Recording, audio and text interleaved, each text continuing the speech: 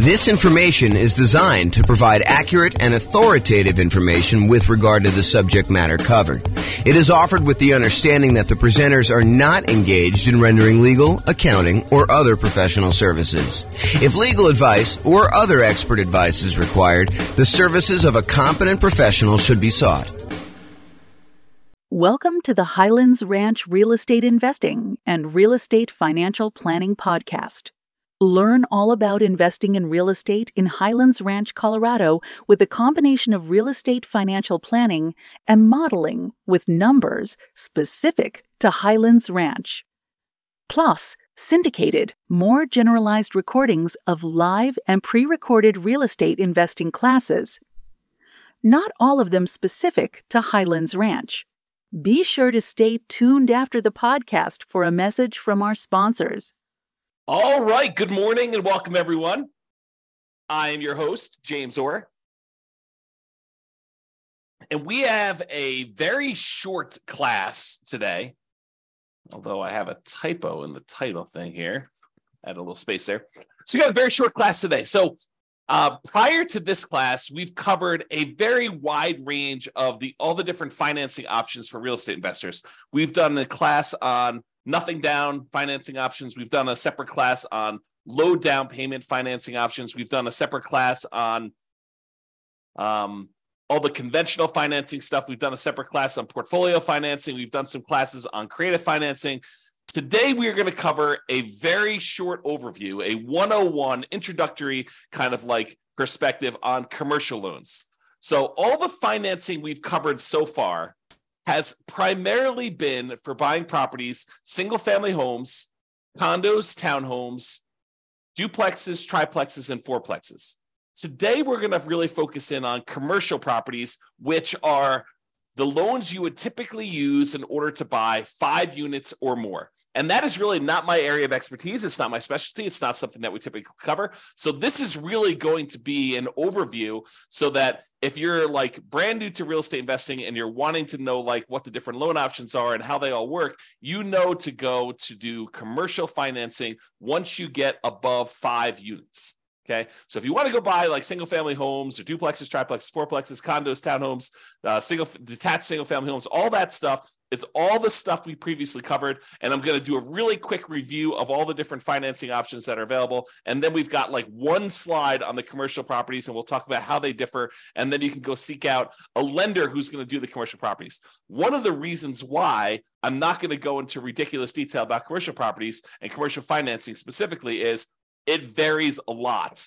And so you can go to one local bank who does commercial loans, and they're going to tell you very different kind of criteria for getting a loan than another one. And so you really do need to call up and find out what's going on there. So let's jump right into the other financing options to give you an overview of where we are, and then we'll go cover the commercial stuff. And I expect this class to be very short.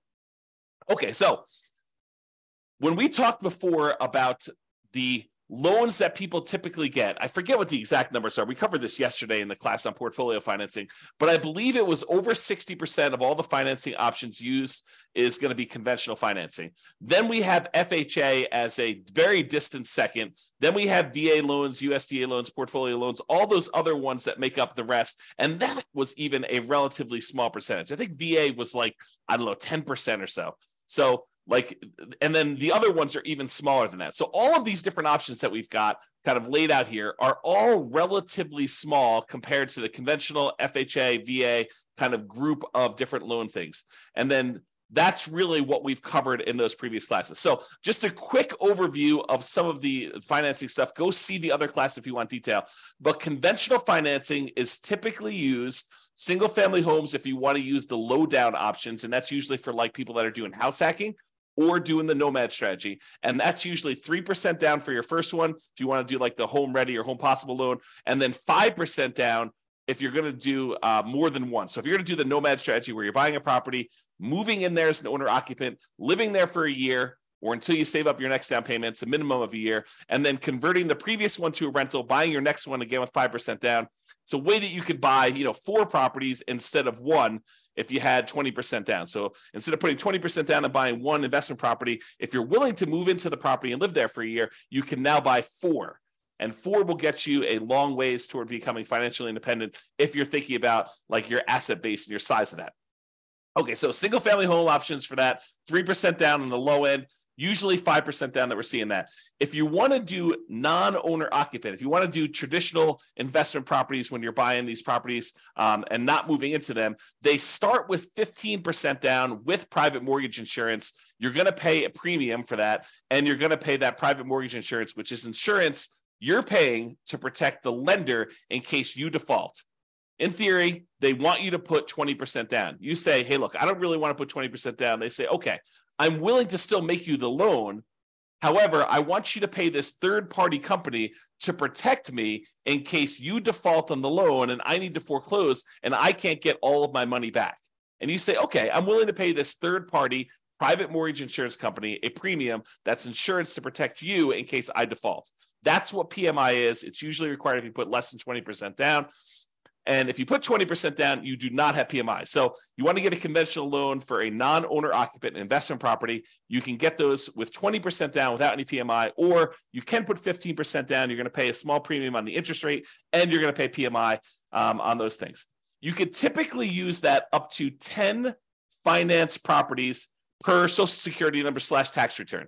And this is when you're buying non-owner occupant properties. If you're buying owner occupant properties, there is no limit to how many conventional financing loans you can get. So it's one of the sort of carve-outs that if you want to get these great 30-year fixed rate financing loans on properties that become ultimately investment properties, then doing a strategy like house hacking or Nomad, where you're buying a property as an owner occupant, moving in, and then at some point in the future, either immediately getting roommates or at some point in the future, converting that to a rental after you've lived there for a year and you fulfill the obligations that the lender requires, because you'll sign a piece of paper at closing that says, for an owner-occupant loan, you're going to move into the property and live there for a year. So if you fulfill those obligations, then you can convert it to a rental. So if you're doing that strategy, you can do more than 10 conventional loans because you're moving in as an owner-occupant. If you're doing these and you're buying investment properties and you're not moving in, you will be limited to 10 as of right now, and this can change over time, but 10 conventional loan spots that you could use up to do that. And it's not just 10 conventional loan spots.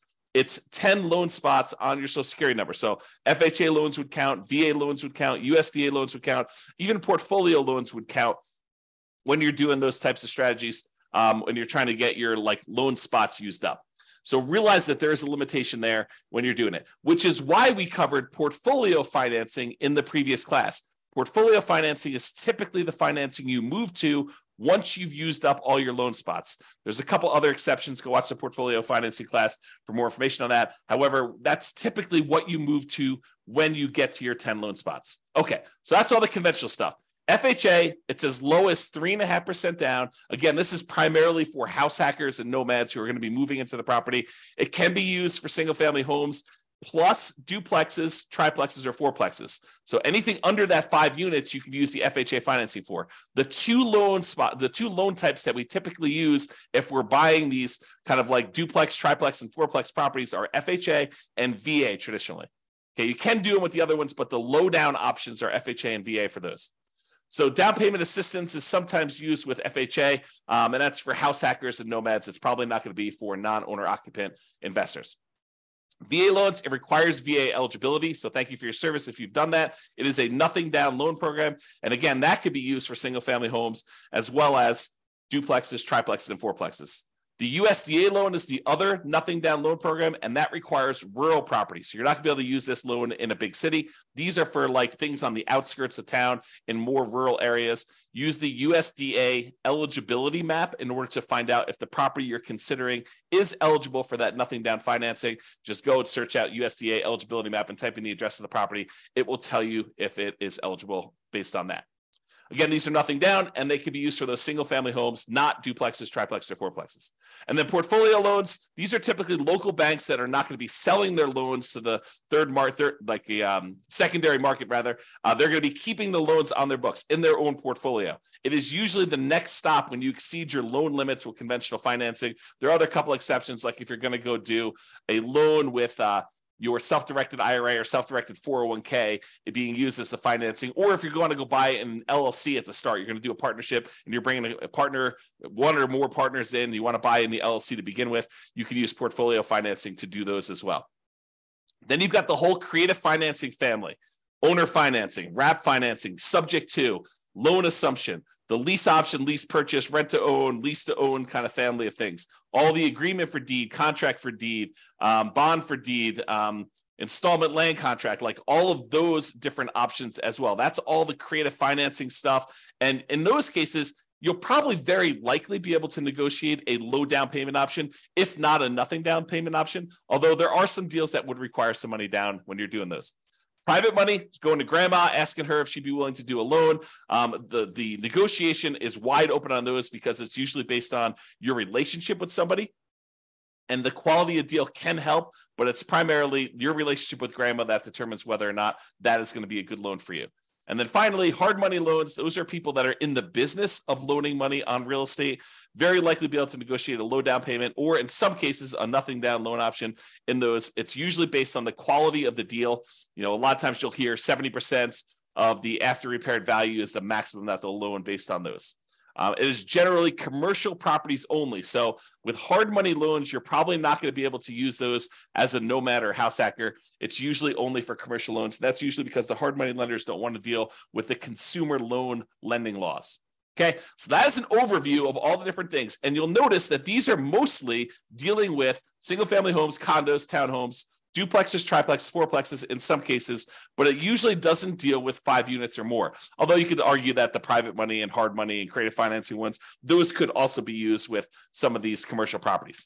However, commercial properties are typically 5+ units, and some banks may do some kind of more unusual things like do commercial loans across multiple single family homes, condos, townhomes, duplex, triplex, fourplexes. Well, they'll do like a blanket loan over those.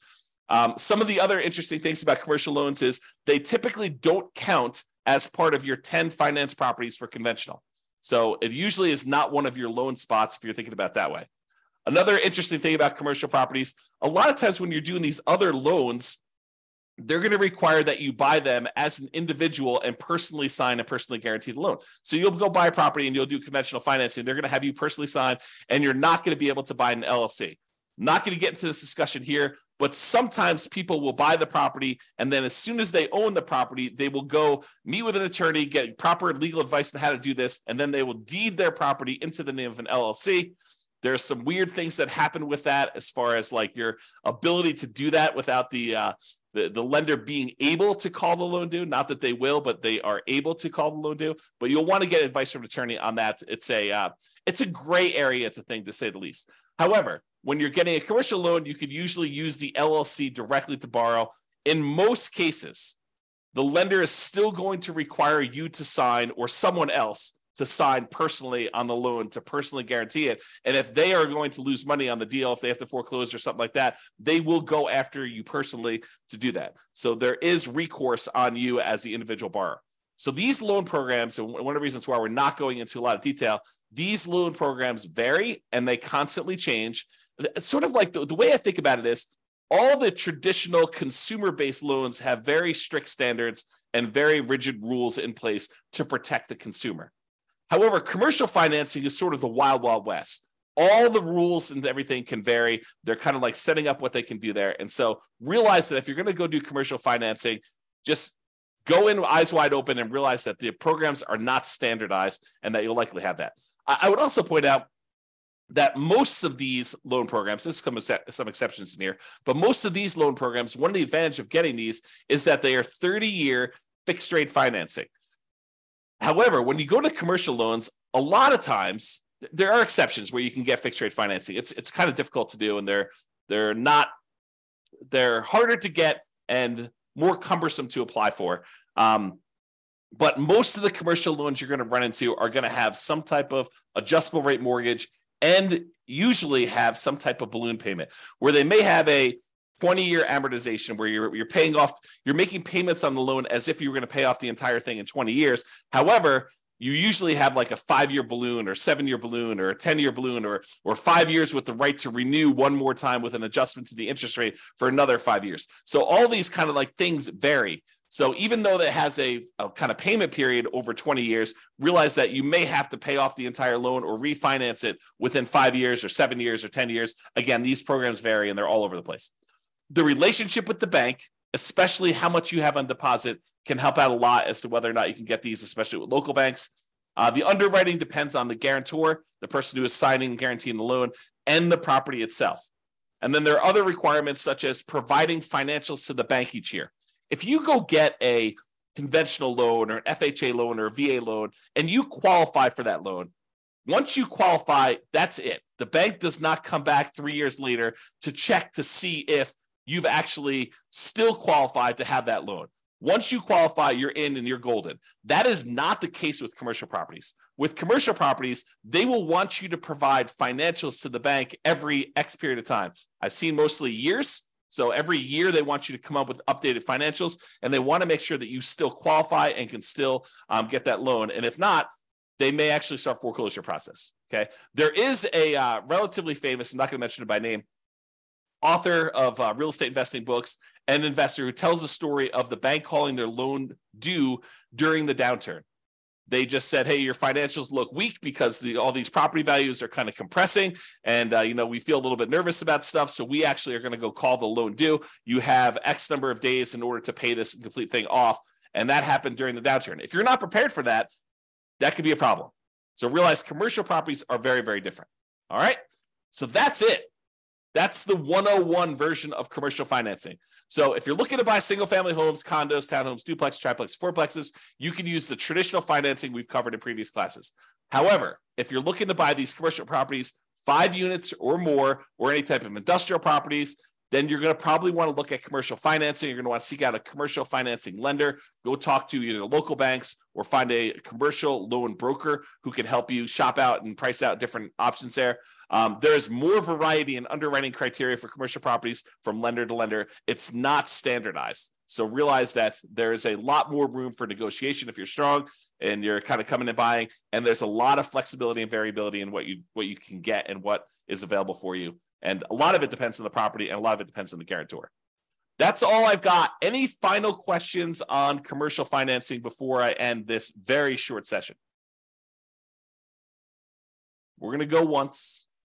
We're going to go twice. Anything?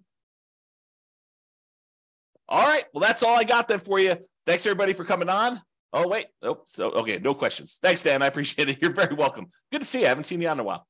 All right, guys. That's all I got for you. Thank you very much. I will talk to you tomorrow. Bye-bye for now. With home prices up, mortgage interest rates up, and rents up but not quite enough to counteract the higher prices and interest rates, cash flow on rental properties in Highlands Ranch is harder than ever. Book a call with the Real Estate Financial Planner to apply our proprietary 88 strategies to improve cash flow on your rentals. See the show notes for a link to schedule your call and improve your cash flow today. If you're a real estate agent, lender, or professional in Highlands Ranch that wants to help our real estate investor listeners, consider reaching out to learn about collaboration opportunities with this podcast. We'd love to add more value to our listeners by having you assist our investors buy, sell, and finance their real estate investments. See the show notes to schedule a call to discuss collaboration opportunities.